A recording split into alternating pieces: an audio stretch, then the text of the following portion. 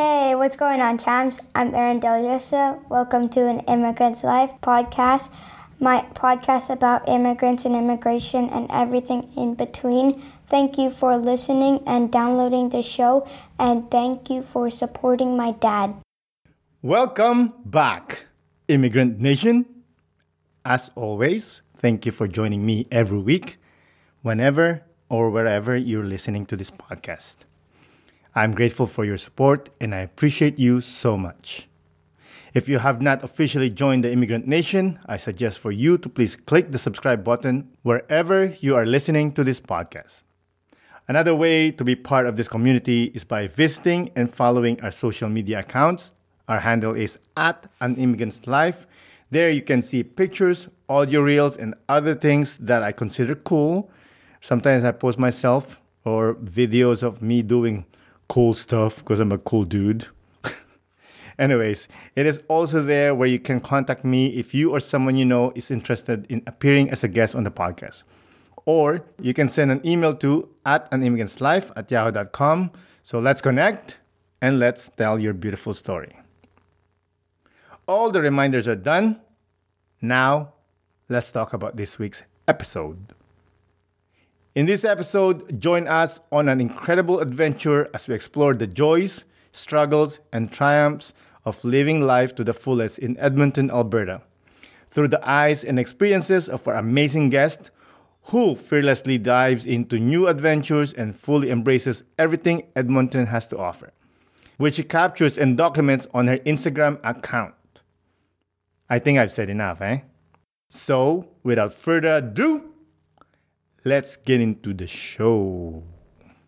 Isa, dalawa, tatlo. Today's guest is a marketing expert that moonlight as a social plug for immigrants. Everyone, please welcome Lola Oduwole. Hello, Aaron. Thank you so much for having me. Oh, it's an honor. Thank you for coming on and accepting my invitation. Why don't you tell the Immigrant Nation where they can reach you before we start to get into your story? The best place to reach me would be on Instagram, and that's Afro Edmontonian. That's my username on Instagram. We can connect that way. They can also send me an email at Lola, Lola, at afroedmontonian.ca. Beautiful. Is that your real name? Lola is my real name, yes. Really? You know what Lola means in Tagalog? Mother? Grandma. Oh, okay. I was close. That's what it means. Mother is nanay. In my dialect, Tagalog, obviously we have like 100 dialects. What dialect do you speak? I speak Yoruba language from Nigeria. That's beautiful, man. I love listening to African dialect. It's so, I don't know, like it's so pure. You know, like it's like this is how people speak probably like 1,000,000 years ago. You know, we do have multiple dialects, but 3 are very common or popular, if I can put it that way. So mine is one of those 3 that are pretty popular in Nigeria. Which part of Nigeria were you from? Well, I lived in Lagos, not necessarily because I'm from Lagos. I'm from Ogun State, but I lived in Lagos. My parents grew up in Lagos as well. I did my schooling, some part of Lagos as well. And yeah, Lagos is just everybody's dream city. Everyone wants to be in Lagos, so. Yeah, because it's the cool place, I guess. It is a cool place, but also a busy place. It's important to stress that. What do you mean by busy? Well, I'm not sure how much you heard about Lagos, but it's like the bustling, hustling city for everyone. Many people want to live there to run their businesses. They want to work in multinationals. And they come to Lagos to make a living. So, for instance, the dream of a lot of people is, once I get to Lagos, I can make it. And once you make it in Lagos, you can make it anywhere in the world. Literally. So it's sort of like, yes, literally. It's sort of like a training ground to prepare you for the world. And so Lagos never sleeps. That's what I heard. Never sleeps. It's I used busy. to Yeah, I had a guest that Femi also, and he's from Lagos as well, and he said that's what he exactly said. What you just said, like hustle, Because hustle. yes, that's the truth. Yeah. When did you move to Lagos? How old were you? I was born in Lagos, actually. Oh, okay. So your mom and dad's from a different part. Yes, I don't even know when they moved to Lagos, but I just found myself born in Lagos and I grew up in Lagos. Do you ever visit your mom and dad's province? When we were much younger, we used to visit because we had these annual traditions. My parents come from large communities, so we'd always travel once a year to just have good times with family members. And we did that till maybe after my high school and then stopped because then I had other things just in for my own interest. So I had to face other things and I didn't have the time. I couldn't make the time to go back to their hometowns any longer. Were you focused in school? Over focused, I was one of those students. Why? Tell us. Okay, with Nigerian families, I'm the first, let me start with that. And so with being the first, you have a lot of responsibilities on your shoulders. So show the right path to everyone behind you, like my younger sisters. I needed to be able to show them that I was diligent in my studies and everything that I was doing. So I had that responsibility to be studious, to get the high grades, to be the model students, to be the model child, and just generally responsible child. So a lot of the onus was on me to do well in school. And I can say I did pretty good and didn't disappoint them in any way. Yeah. So growing up with that intense pressure, did you welcome that or did you wish somehow that less pressure would be better? For the kind of person that I am, I would say I welcomed that because I had nothing else to do. I generally am a quiet person, very conservative, very reserved as well. And so I preferred to bury my head in my books, just study. And so it was just a good opportunity. It didn't feel as though they were forcing me to do what I was doing. I enjoyed it. And so the pressure, I didn't think it was any pressure in any way. Okay. So in Filipino culture, the eldest, they put extra pressure on them because, like you said, like they have to be the trailblazer to show like, hey, this is how we get out of this place or this social status. And once they get to a certain job and start making money, they start helping out family. Is that the same thing in Nigeria as well? Absolutely correct. That's the same thing. And I can tell you that even for a lot of the firstborns that have moved outside of the country, they still send money back home, the black tax thing. They still send some money to help The highest out. tax. We do pay the highest, I know. And by the time I finished university, I still had my youngest sister wanting to enter university. At that point, I started work. They didn't have to tell me verbally that, hey, sis, it's now your responsibility to take over your sister's education. Because my dad was retired and my mom had been like a full housewife from time. I mean, she had a small store where she was selling some little items. And then it fell on me naturally. And I took it up, Dandy. Got my sisters through university as well. She better not forget. Oh, she better not forget that. You know what I'm saying? Like every time you have an opportunity, I know. You're saying that focus and pressure on the firstborn. Are there more pressure on daughters or for the sons? That's a very good question that I may not even be able to answer because personally, we're all girls. And I can't say for sure. But I won't believe the pressure may be more on the male child. At least I'm trying to guess from friends that had firstborn male. The pressure may be more on them because they also have to shoulder the extended family's responsibilities as well. In Nigeria, they would probably see the male child as the king, the head of the house. And so once they are responsible for their siblings, they also expect them to be responsible for extended family members, maybe from maternal side or paternal side as well. Holy Because crap. they believe, yes, because they believe that they have the they have like the capacity to handle all of this. For female children, even though I know we are trying to push everyone to be on that equal level, they still think, okay, for a female child, may not be able to do as much as a male child. So the pressure, I guess, to a certain degree, may not be as much as the one on the male child, but there is pressure regardless. Oh, I'm bad. I have a lot of Nigerian friends and they're like, bro, oh, I know, dude. I got you. So some cultures, women are expected to marry at a certain point.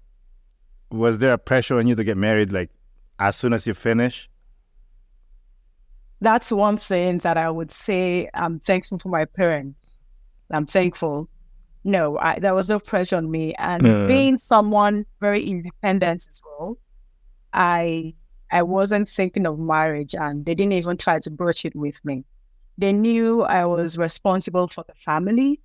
They knew I wanted to continue my studies. So after university, I was going to pursue a master's and didn't have time to think of marriage. They just respected my decision to wait. Props to mom and dad. Nice. What did you study, by the way?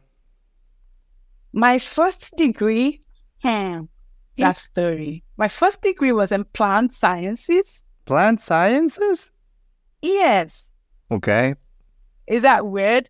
I don't know. It's like, Nigerians usually is like, you have to be an engineer, a lawyer, a doctor, That's very true. And I can tell you that story. So, of course, I was in science class as their expectation, and they wanted me to be a medical doctor. I also wanted to be a medical doctor, but somehow my results were not cooperating. There's this exam that we would have to write after secondary school before you can get admission into university. They call it JAM. And so you needed to get a certain score to be able to get into medical school. But I never reached that. I'm telling you, I wrote JAM 4 times. For real. I wrote it 4 times. And even after the 4th time, I still could not get the grade to get me into medical school. So I settled for the next best option with the hopes that I would cross maybe in 200 level. I could switch to medical school.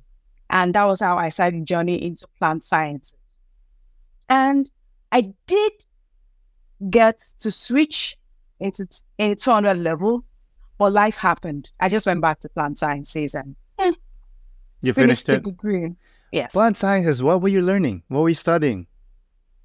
Taxonomy, names of plants, different things. Generally about plants. A bit of horticulture as well.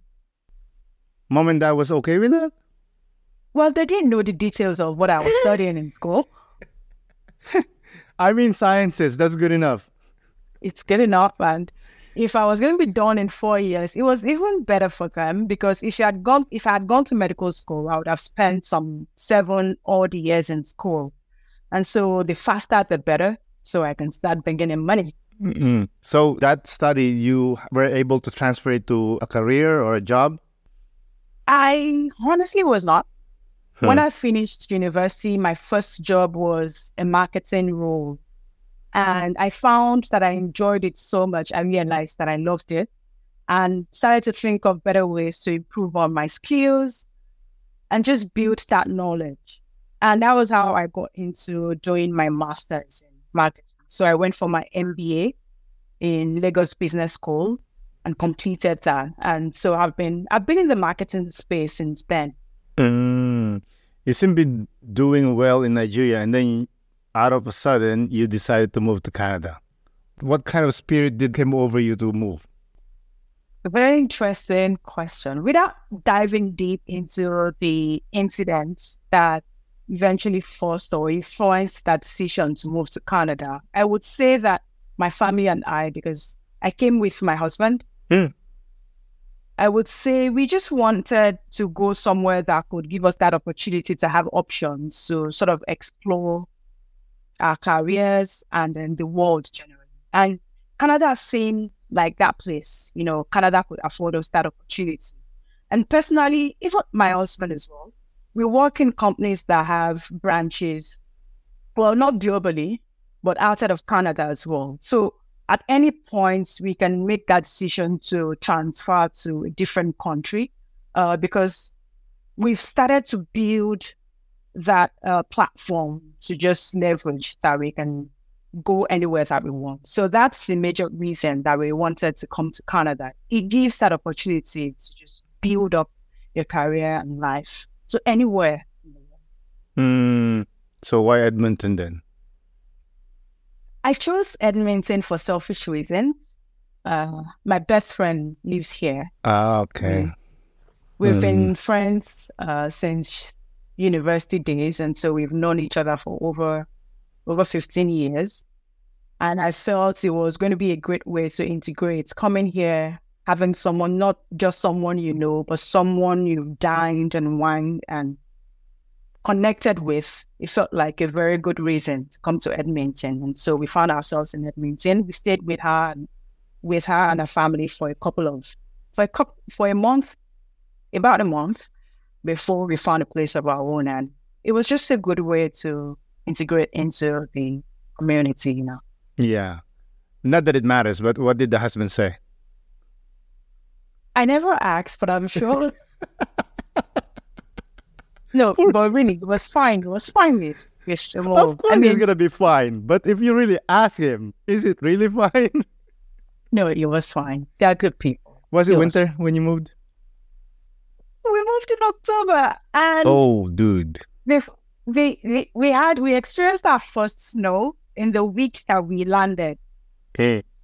It was both exciting and shocking as well because it was pretty cold. Even the day we landed, we're coming from, how Nigeria is temperate, warm region, and then coming into the cold. Of course, that's one culture shock for us. We got here and it didn't seem as though it was raining or anything, but we could still feel the biting wind. It was cold, like it was really biting into us. It's the wind that kills you. Yes. I agree now that I know better. Of course, you start living here, was there an obvious difference culturally between Nigeria and Canada that you noticed, like, instantly? Instantly would be the experience getting on buses. Because even though I had my friend help us move around for the first couple of days, we had to start trying to get to places on our own. And then I would get on the bus, I would hear people say, thank you to the driver. And okay, this is new. I mean, it's not something that we'll do back home. There was respect for everyone, but you probably get on the bus and you don't even care who's sitting next to you, or you don't even care about who the driver was. You just got off wherever you were stopping. And then I would hear people say, thank you. Okay. I mean, it felt new and was something that we also had to adapt to as well. Yeah, I agree with that because I remember when we're new here and, I was raised as a gentleman. When women comes on the bus, we always get up. Like the men will get up, give the seat, right? And it doesn't matter if it's an old lady, a pregnant lady, or a young lady. We always offer the seat. And I've started noticing the young ladies give me this look like I'm trying to hit on them or something. But for me, it's like, no, I'm just giving, a woman, whatever, And then I finally realized, they think we're hitting on them. But we're not. Yes. We're just, that's what we're raised, So, but yeah, that's the first thing. I read that you moved here as a skilled immigrant with a master's degree and all this stuff. Was it easy for you to find a job in Canada that aligned with your level of achievement back home? Honest truth, no, it was not. Uh, I maybe like 50% of immigrants or even more immigrants will tell you the first job I got was a survival job. And that was after realizing that we were going to deplete the money that we came with. quick. And so it just gave us a sense of urgency to find something to do that could bring in money. My first job was a customer service role. And I did that for a bit. And before I could learn something that is in my field, it took a few years because I also had to go out of the workforce to have my baby. And then I was on a maternity leave for a year. Yeah. During that period, I did upskill. Not like I went back to school. I didn't want to spend a lot of money, even if it was going to be in the forms of grants or loans. I just didn't want to push myself to have so much debt hanging on my neck, And so I took some free courses. I paid for the ones that I could afford and upskilled. And by the end of my maternity leave, I got something better. One of the things that I also did that worked for me was networking. I'm sure a number of people say that. It's not cliche. We cannot overemphasize it. It's the opportunity to meet people that are in your field. And so I joined associations that were helpful for me as well. I met people outside of the immigrant community. And this was how I landed my job in marketing. It was just a matter of talking to someone. This is what I am interested in. And I tell you, it was months down the line, like I'm talking 7 months down the line, that this person just reached out to me out of the blues and say, are you still interested in marketing? Of course, I jumped at it. But I'm just trying to say that that connection had been built just because I had this association that was in. I told people, I expressed myself. I mean, they could see that I had knowledge in the field. Yeah. And so when the opportunity came up, they didn't hesitate to just pull me in to do something that I wanted to do. Yeah. Yeah. That's one thing I didn't know when I started doing the podcast. And I just learned this Canadian experience. I'm like, what is that? I'm like, oh, well, they won't hire you because you don't have a Canadian experience. Even though you're a killer back home, it doesn't matter. Like, It doesn't. wow, that's crazy. But how did that affect your confidence, knowing that, hey, I'm a Ferrari. You're making me drive like a Honda. My confidence did take a big hit. For a very long time, I would say I was in a slump because after trying, applying, and you get many rejections, you just begin to doubt yourself. And then you wonder, am I not good enough?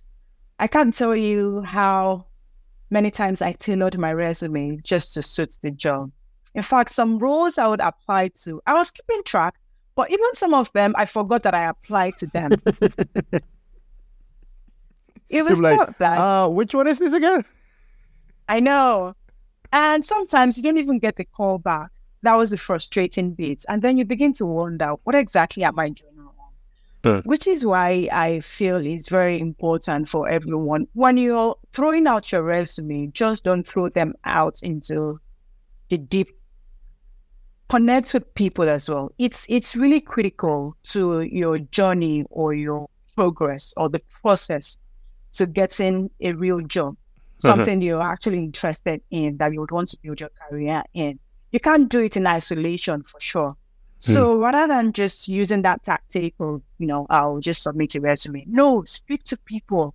They would be, even if they can't give you the job today or tomorrow, I tell you, somehow it will happen. But just don't do it alone. That's what I'm going to say. Yeah, that makes so much sense. You're saying, like, speak to people. What do you mean? Like, when you're in the interview, or like you go online to talk to people? How did you do it? Like, physically did it? Online, try to identify people, top people who are in your field. They may not be immigrants. They may be immigrants, but you know that they've been working for a number of years. So you can tell for sure that they are experts in that field. Try to identify those and network with them. Send them emails, send them messages on LinkedIn. That's the best way to find people, professional people. And join associations as well. I did join International Association of Business Communicators because I know it's more targeted at people in my space. I joined that association. I volunteered my time for a number of things. You can do that as well. They notice you, and once they begin to notice you, they see the things you can do and they can recommend you. So you need to be able to show or tell them that, yes, this is what I can do, and for them to see it. I know as Nigerians, we also try to play in the background so people don't notice us. But in this case, you have to be the one to toot your own horn. They won't come pull you out to say, okay, I can see on your forehead that you're this good at this skill. You need to be able to toot your own horn, and then for you, volunteer your time. It won't take anything out of you, probably just your time and a few hours. Yeah, you really have to sell yourself, or else nothing's gonna. You can't be like sitting in the corner and hoping that someone's gonna pluck you and say, "Oh, by the way, I think you're gonna be good in marketing." Absolutely. Yeah, you have to be confident to say, "Hey, give me the ball. I'm gonna make that shot." Yes. Or else nothing will happen. I agree. During those hard times, was there a moment that you went to the hubby and say, "Yo, I think we need to go back home. Nothing's happening here"? Did I? I was not exactly wanting to move back home, but I would say I was tempted to find out from my previous organization if they were looking to hire me from overseas, if I could work remotely from Canada and still continue in my previous role. But I knew it was I also knew that it was going to be for a short period, because I've heard stories of other people how long it took them to transition into their professional jobs. And I had hope. A lot of Nigerians, we are hopeful people, we have faith, and we always want to just wait it out. Even though it's tough during the waiting period, we try to see like the end goal.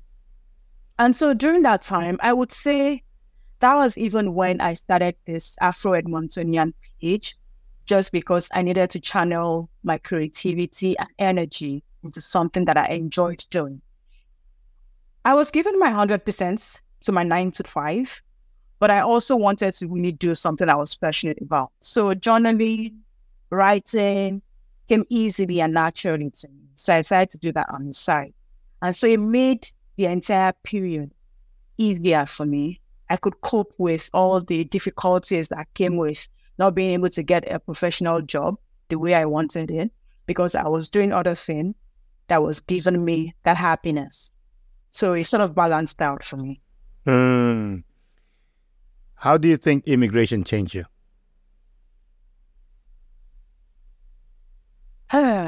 Coming to this part of the world, I would say immigration has changed me in the way I see things. I am generally a quiet person. I have empathy for people, but I would say now I have developed even more empathy for people. I am more conscious of how I behave around people. Before coming to Canada, I could spray perfume all over me without caring what the other person, how the other person was going to react to it. But then coming here, the first place that I worked, they had notices around the smell-free zones, things like that. Well, because some people are allergic or they react to strong smell. And so before I make any decision here, I have to think of the next person now. I'm more conscious of every decision or every step that I take. So if I do this, how is it going to impact the fellow person? So I would say that has changed me in a way. And being an immigrant has also made me aware of a lot of other cultures. Edmonton is a multicultural city. And for someone who goes out a lot every other weekend, I see things happening. I see festivals. I come across different cultures. It just gives me a new respect for people generally. I'm able to learn how they do certain things. I show interest in their food. I show interest in how they generally do everything. So it's a beautiful place, and you just learn to appreciate everyone you come across. Yeah. I think those are the big key things that have shaped me since becoming an immigrant. Mm-hmm. When did you have the babies? In Canada? I had my second in Canada, yes. Oh, the first one in Nigeria. Yes, and that's then correct. you guys move it, okay? And then, so one's a Nigerian baby, one's a Canadian baby. But we are all Canadians now. Of course, yes, definitely. Being a Nigerian mom that lives in Canada and now raising these Canadian kids, how's that experience? If you ask any Nigerian mom, Nigerian moms who had their kids in Canada, how they cope, she will tell you, I don't know. Because it was nothing short of a miracle. In Nigeria, you would have, when I had my first, I had my mom's sister because my mom passed away before I had my first. Sorry to hear that. Thank you. I had my mom's sister stay with me for a couple of months, like 3 months, just to get by, to help me with things around the house. I had a house help as well, who would come, to not a living house help, but someone that would come every day to help. But here in Canada, you're alone, like on your own. So you have to go to the hospital, you do the runs yourself, you do all the checks, sit at home, care for the baby. But the beautiful thing about the maternity leave here is that it's a year, so it's stretched out. While back home in Nigeria, you would be lucky to get 6 months. I'm not sure if some people have introduced 6 months maternity leave, but for where I worked before, it was 3 months. So you would go back to work after 3 months and have your child or your baby in a daycare. But here, you had that entire year to rest and to do things. But it still was not easy because it was just me doing everything. And the fact that I had an older son as well, I had to manage him with the daycare, with the baby, not sleeping well, going for hospital checks and everything, doing the house chores. Oh, I don't know how I survived, but I did. Congratulations. Of course you're going to survive. You're Nigerian. I am. I'm tough, right? You know? This I've noticed. A lot of immigrant parents, they have issues sending their kids to daycares. Did you have that feeling as well? I cried the first time my son went to daycare. I would say that for sure. It was not difficult to send him. It was just the fact that we're going to be separated for a long period of, at least the most part of the day. My son, when I was back home, because I had my older son in Nigeria when I was back home and I had to go back to work after 3 months, he was already used to other people. I had the house help as well who was helping to care for him. He was used to other people. In my office, they had like this daycare set up in the office. Oh, nice. So you could bring your child to the office and then put him in the center so they'll watch over them. Because it was close to the office, or rather, it was still in the office building, I could sneak peek at him during lunch breaks. It wasn't far, so it was easy. But it was a different ball game in Canada because you had to just look for a daycare not exactly far from the house, but still some walking distance. And so the first day I took him there, I worried about how he was going to integrate with all the other kids, being in the midst of other people for the first time. Yeah. Being just in a new environment generally, I wasn't sure how I was going to do. But it's just a worry of every parent. Yeah, 100%. Before long, he was fine. He didn't even... So, in fact, I think the first week that we went to pick him, just one day like that, usually when they see their parents, just one, mommy. My son was still playing with the toys. Like, Mommy's yeah, hello, don't you see me? That's funny. Okay, so you know how I'm sure Nigerians are very close to family oriented, right? Yes. Was there a feeling of guilt of somehow like I should not leave my son with strangers? I should take care of my son. Obviously, you're working. You can't do that. Did you have that guilt, or you just like this needs to get done? No, I didn't have that guilt. Because I knew at some point he would have to go to daycare. There is no way. No matter how long I decide to stay at home, he still has to go to daycare at some point. But I did like the fact that, at least for my younger son, I did like the fact that I could keep him with me for a year at home before sending him off to be taken care of by strangers. In Nigeria, like I said, after 3 months, you're going back to work. So you introduce them early to people. For someone like me who didn't have the luxury of parents who could live with me in the house and watch over my kid, I had to take them to a paid establishment where some other people watch them. So he was used to people.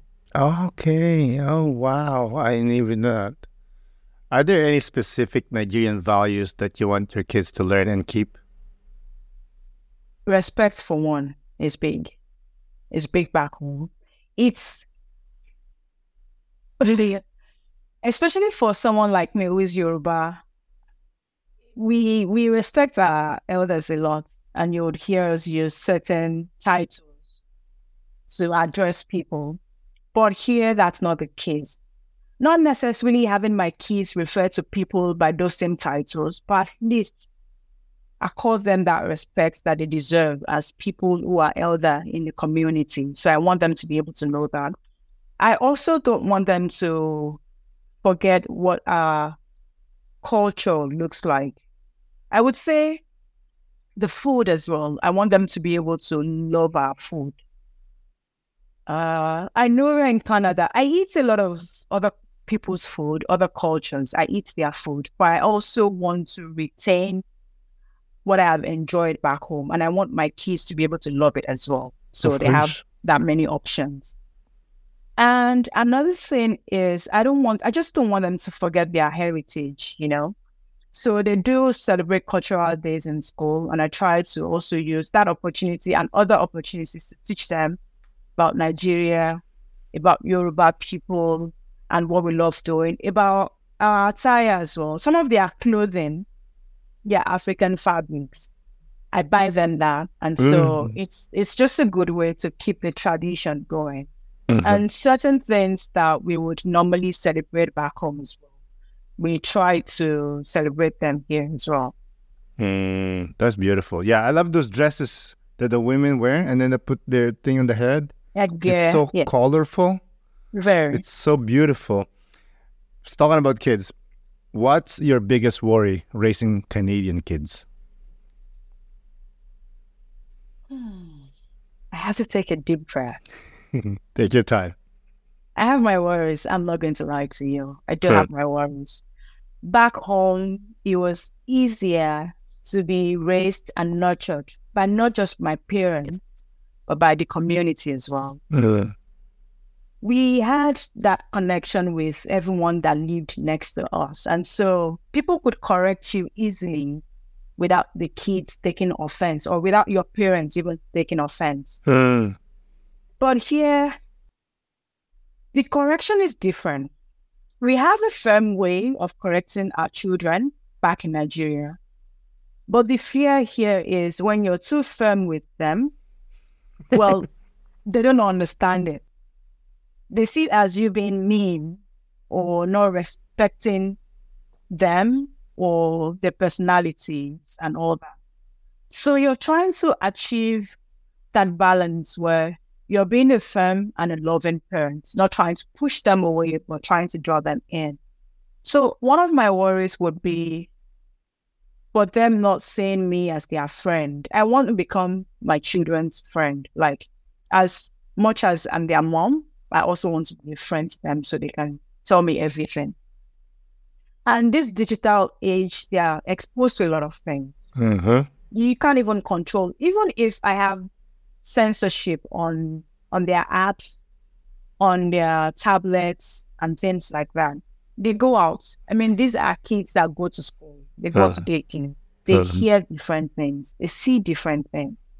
And so that may be difficult to control. But that's why I want to be able to ask them when they come back from school. I want to ask them how their day went. Even without me probing, I want them to get to that point where they feel really free to talk to me about everything. So, well, that's one thing about the information that they absorb. And I'm hoping that they can make decisions by themselves to do the right things. Yeah.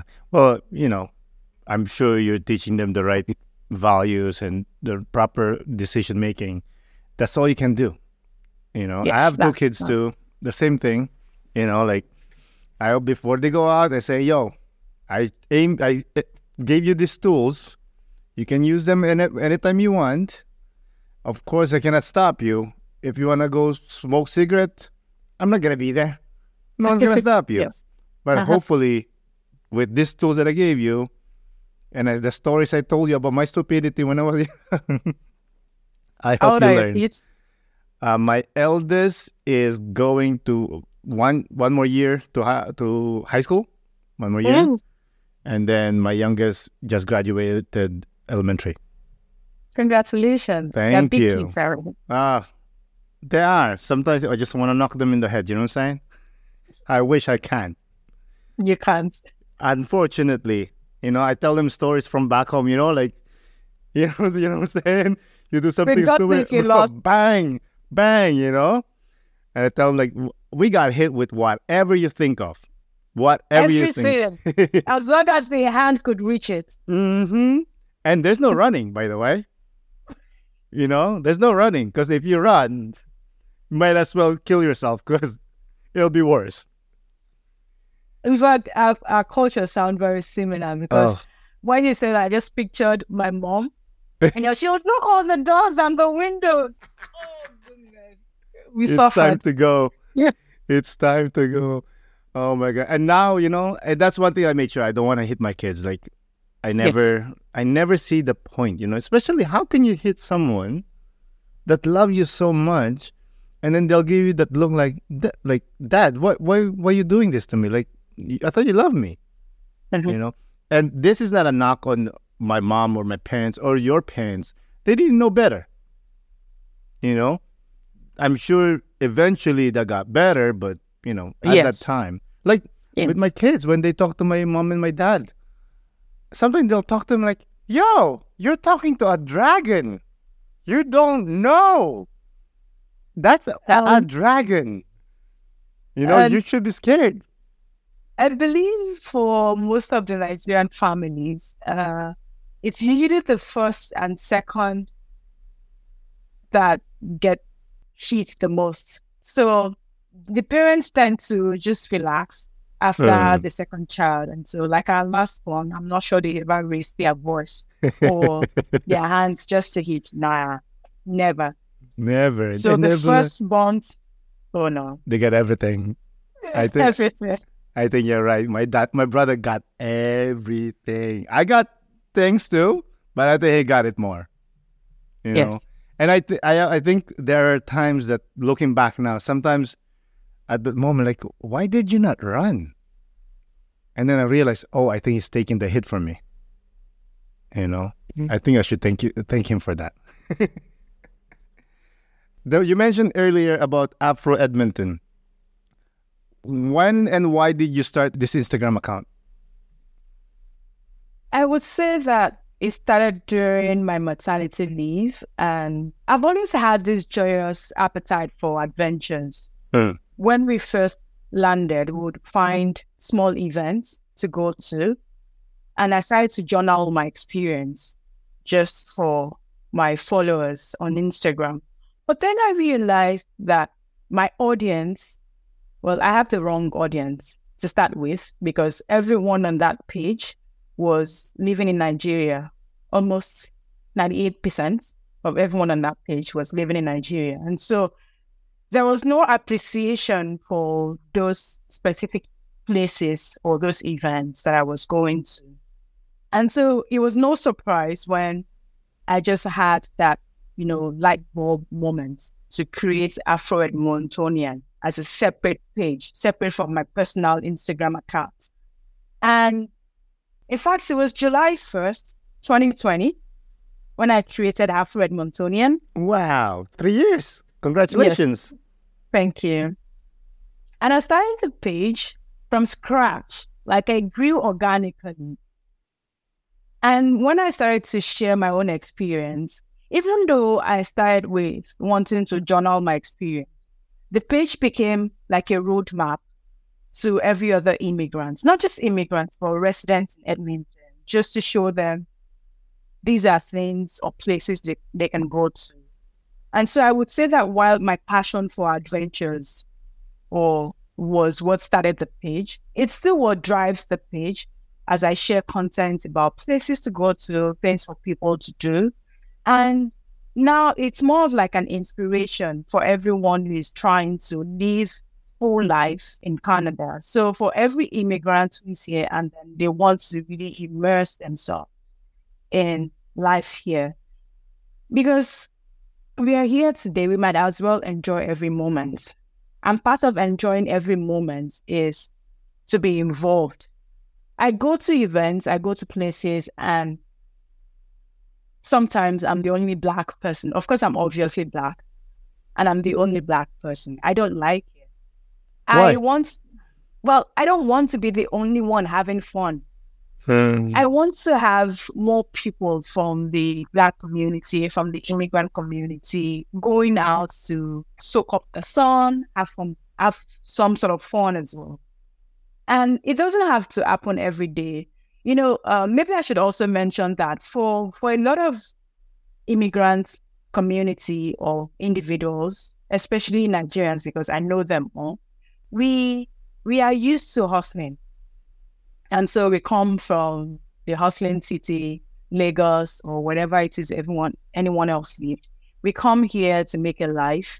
And as much as we want to recoup everything we had spent on immigration, it also makes sense to be able to enjoy life as well. Exactly. It's a form of integration. Mm-hmm. And so rather than continuing in that isolation where we don't have a lot of family members here, Afro Edmontonian aims to help to reduce that social isolation for people. So I give them tips and recommendations on places to go to, and they can find themselves in those places. And one thing that I'm personally proud of is the fact that people now rely on me. They see me like an authority on things to do in Edmonton. So I have consultations sometimes with people. They just ask me, this is what I want to do. I'm coming to Edmonton. I just moved to Edmonton. What can I do? Because they really want to live that rich life as well and be able to grow. Aside from growing in your career, it's also important that you're emotionally, socially, you're building up yourself. And if you come to Canada or Edmonton, you didn't come with all of your family members. You know how depressing it can be for that person to be alone. So a good way to build that bubbliness from inside or from outside is to just expose yourself to things happening. And then this can help to elevate your mood, especially during winter. You know how the weather changes here, and then you have shorter days during winter, and you're cooped up inside for a very long period. These are some of the things that you can do, moving around and getting involved, meeting people, interacting socially with people. They can help lift your spirits, which is what I'm trying to achieve on my page. You're doing great. I love your page. Thank you. I mean, I'm not from Edmonton, and yes, if I ever go, I'll be like, yo, Lola, where am I going to go? Where's the good stuff? Yes, I am that connector to family-friendly events. People can always reach out to me. I'm happy to help. Awesome. Have you ever received any hate messages? Not on Instagram. I think people are nicer on Instagram. There was one time I tried to create like a Facebook page, and I promoted this event, which was Black event. And then I received some hate messaging like, so what? that really discouraged me from continuing. because I just didn't want to handle the attack. But people are generally nicer on Instagram. In fact, I've had people, instead of me pitching brands to work with, people, well, they've noticed what I'm doing. They see it as being important to the community. And so they reach out to me just to partner with them so I can spread the gospel about their brands and try to get the immigrant community involved as well. So people are generally nicer on Instagram, and it's easier to just... And of course, when anything is negative, I do control. I censor whatever it is that is on my page, just so people are not discouraged in any way or in any form. But I haven't really had to do a lot of those because people are just civil. And most of my followers, they are from the immigrant community. We know ourselves. We would not want to tarnish our own images, They are helpful to building my brand. And so they are always supportive, positive in their words and engagements as well. Yeah, 100%. You mentioned, and I saw that you partnered with some businesses and some events. How does that work, if you don't mind me asking? Well, when I first started, I had to reach out to pitch some brands, and I got some positives. I got turned down by some because I didn't have that follower count. And so that's one thing that people identify or pick on to say they can't support. Well, for this year, most of the businesses, they've reached out to me because I can say that in Edmonton, I am probably one of the few, or maybe even only, content creator in this niche. So we have some Black content creators who do food blogging, who do fashion blogging. But when it comes to actual family-friendly events where people can go to, I look like the only Black person involved in that space. And so from word of mouth, they've heard about what I do. Maybe they've come across my posts as well. They've interacted with my posts. And so they feel I am an integral part of the community. And so they reach out to me just to come on board to work with them. So that's pretty much how that happens. Mm-hmm. And what do you think that makes you successful as a content creator? I would say it starts from my own internal belief, because I see that there is a purpose for the work I do for the community. I mean, it's a part of building inclusion. Like I said, sometimes I would go out, I would be the only Black person. But I have started to see that we have more people, more Black people, more immigrants going out to these places, these events, and being involved as well. So it's, as much as we come here as Canadians, we don't want to remain indoors. We want to be out there as well. We want to be seen. And so that's how I would say this has progressed. And because of some of the work that I do as well, I know I don't want to say that it is solely because of the content that I push out there. It is also, some people are deliberate about how they want to spend their time. And so they go out to look for information. But I'm just happy that I'm a resource that they can, just reach out to when they know they need anything. Mm-hmm. Yeah. I love it when you're saying that we go to an event and that you're the only Black person, I do have that feeling too. And the funny thing is, only people of color has that feeling. Okay, when that happens, when you're the only person there, the person of color, do you feel that you need to conform to them, or you still, nope, Lola's going to be Lola 100%? I'm always myself as long as I respect other people's culture. So if it's a religious event, I'm not going to do anything crazy. I'm still going to respect everybody there. But I always maintain myself. I wear whatever it is I want to wear that makes me comfortable. I eat whatever I want to eat that I enjoy, and just mingle. I mean, I don't approach, I'm just there, even though I'm noticeable. I'm also lost in the crowd just to have some good time. So yes, I always do what I want to do as long as I'm not breaking rules. 100%. Are the likes and the views addictive for you? I won't say they are not. I won't also say they are. I sometimes try to measure the amount of time I put into creating these things, and then I wonder if it's adding value. And so then it's at that point I become concerned about the likes and then comments. But lately, I've realized that even if it's just one person that I am able to influence to take decision to have a more balanced life, that I'm happy with that. And I can tell you, Aaron, I get a lot of DMs from people. I get tagged on a number of posts, and then they say, oh, I got this information from Afro Edmontonian. It makes me happy. And so I just discount whatever number of likes I get on the post. I don't care any longer.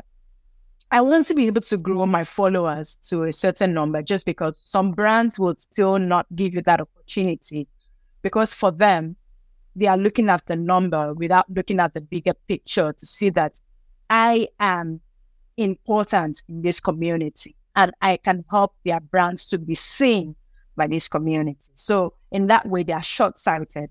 And I do want to meet them halfway, because I also don't want to ask for favors to say, even though it's a unique selling point for me, being the only Black person in this niche, I also want to be able to meet their standards, because some of them, it's part of their policy that you need to have like a certain number, say 6,000 followers before they can offer you anything.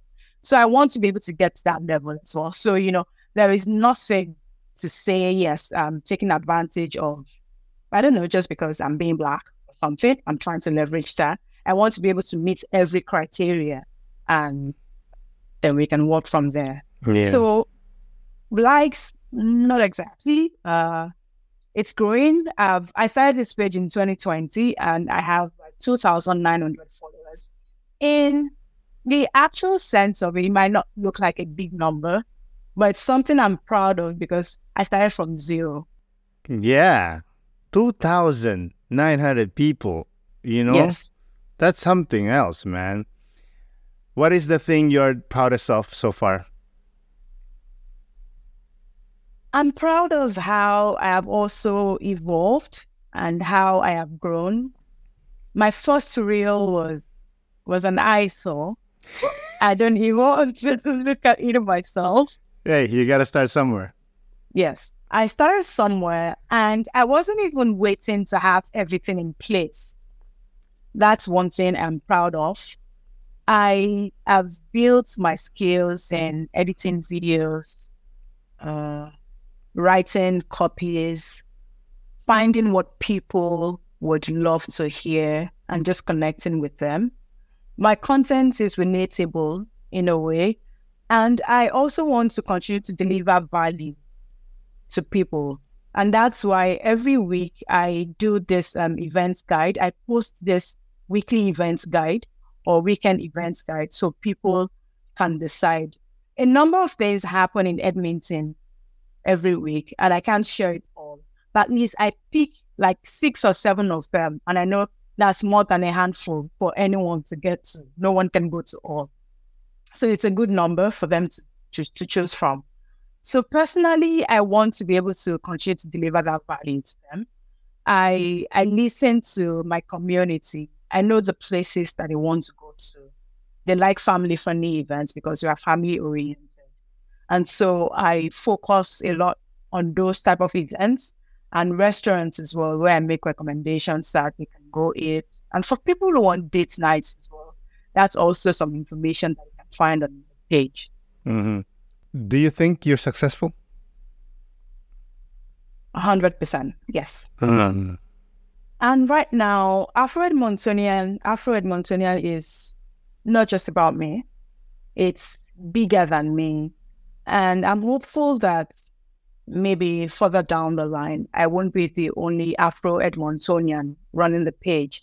I would have other people come on board, which is why I'm also happy about that name. It's not gender specific. It's race specific, but it's not gender specific. Anybody can come on board to work with me to be able to push and perpetuate the Afro-Edmontonian brand to the larger community. And I also say that it's been successful because it's meeting the objectives. I set out this page to help people find information, to help immigrants find information, to help them plan their weekends, or even if it's their week, to help them take inspiration from my page on how they want to, integrate into the community and live their lives. And I would say I've achieved that on a number of occasions, going from feedback that I have received from people, going from how people just generally, they would see me on the streets. I don't know everyone that follows me. But the event that I went to yesterday, I can't even count. I had a number of people come, "Oh, you're Afro-Edmontonian." I'm like, "Yes, that's cool." Did they ask for a picture? Well, not really. I mean, it's fine as long as they just came to say hello. Like, thank nice. you for all the information you share. It made me happy. So people are reading and they are taking note of those things just to help them form their own decisions. And yeah, that's success for me. That's beautiful. I think we're getting there. Yes, but absolutely. I have a couple of questions. Having to move and allowing yourself to look back, do you think the Lola in Nigeria is the real Lola, or did Canada allow you to free up that real Lola? That's a really good question. I'm still me, to a large extent. I've always been a creative. I've always loved the outdoors. And even back home, I used to go for a lot of events, not a lot, but I used to go for events that involved theater. So I would go for stage plays to watch stage plays. I would go just to see art collections. I couldn't afford them, but I could admire them. And I used to explore a bit. And because I also worked in marketing, my job entailed a bit of traveling, going to schools to do activations, brand activations, and being in the midst of students, just trying to push our products out to them. And then coming to Canada, it took another dimension in the sense that I have a much bigger platform to do these things. I could go anywhere, well, if I have the money. But it's a beautiful thing that even within my backyard here in Edmonton, I can go to a number of places. They have the museum, they have the art gallery, they have bands very close to home that we can drive to and just explore. So I would say I'm still the same creative person who loves to write, who loves to express the things that I see and enjoy in words. But I do it more now. Not because I have more time, but just because I've also found a purpose in not enjoying these things alone, but sharing with other people. Back home, it was just me. It was me and my husband. We go out, we'd enjoy ourselves, and that's it. But here, I feel that there is a gap. So I want to be able to fill that gap so other people can also see what is available to them to be able to explore as well. So yeah, it's still me, but just improved me. Another version. I love it. Let's close up with this one. For people that are struggling to immerse themselves into their community, immigrants or not immigrants, what advice would you give them? My first advice would be to let yourself go. I know that we are so attached to some of our ways of living from wherever it is they've come from. But you're in a different community, try to explore. So don't hold yourself back from exploring. That's the first thing. And go out there, mix with people, even if you want to start small. Like I was telling, I belong to a couple of groups, like WhatsApp groups. And I was sharing how my neighbors and I have Nigerian neighbors flanking me on the left, maybe about 4 of them. These are people that I didn't know from back home, but we met here. But what we started to do is we organized like this Friday night movies. And now that it's summer, imagine just sitting in the backyard, having a huge screen and everyone coming to sit down to watch.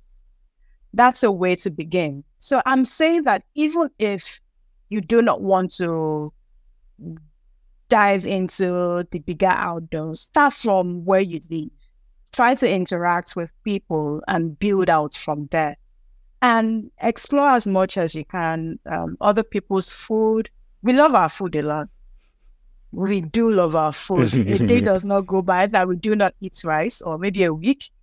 But it's also good to learn other people's, to learn to eat their dishes and just get used to trying new things. So that's one advice that I would say. And it's good to build friendship outside of the community as well. It's good to build network as well. Reach out to people. I'm sure we have some of us that have kids who go to these schools or daycares. When you get invited for birthday parties, it's a good way to build rapport with families of those other kids. It's just generally try to understand what your kids are doing in school as well and outside of school. Things will be smoother from there. Wise word from a wise woman. Again, Lola, thank you so much for coming on the podcast. I really do appreciate it. Thank you so much for having me. I've had a good time. Thank you. Have a good day. You too. Bye. Bye. Thank you again, Lola, for coming on the podcast. I really, really do appreciate it. Thank you, listeners, for listening. This is Aaron Deliosa for An Immigrant's Life. I'll see you guys later.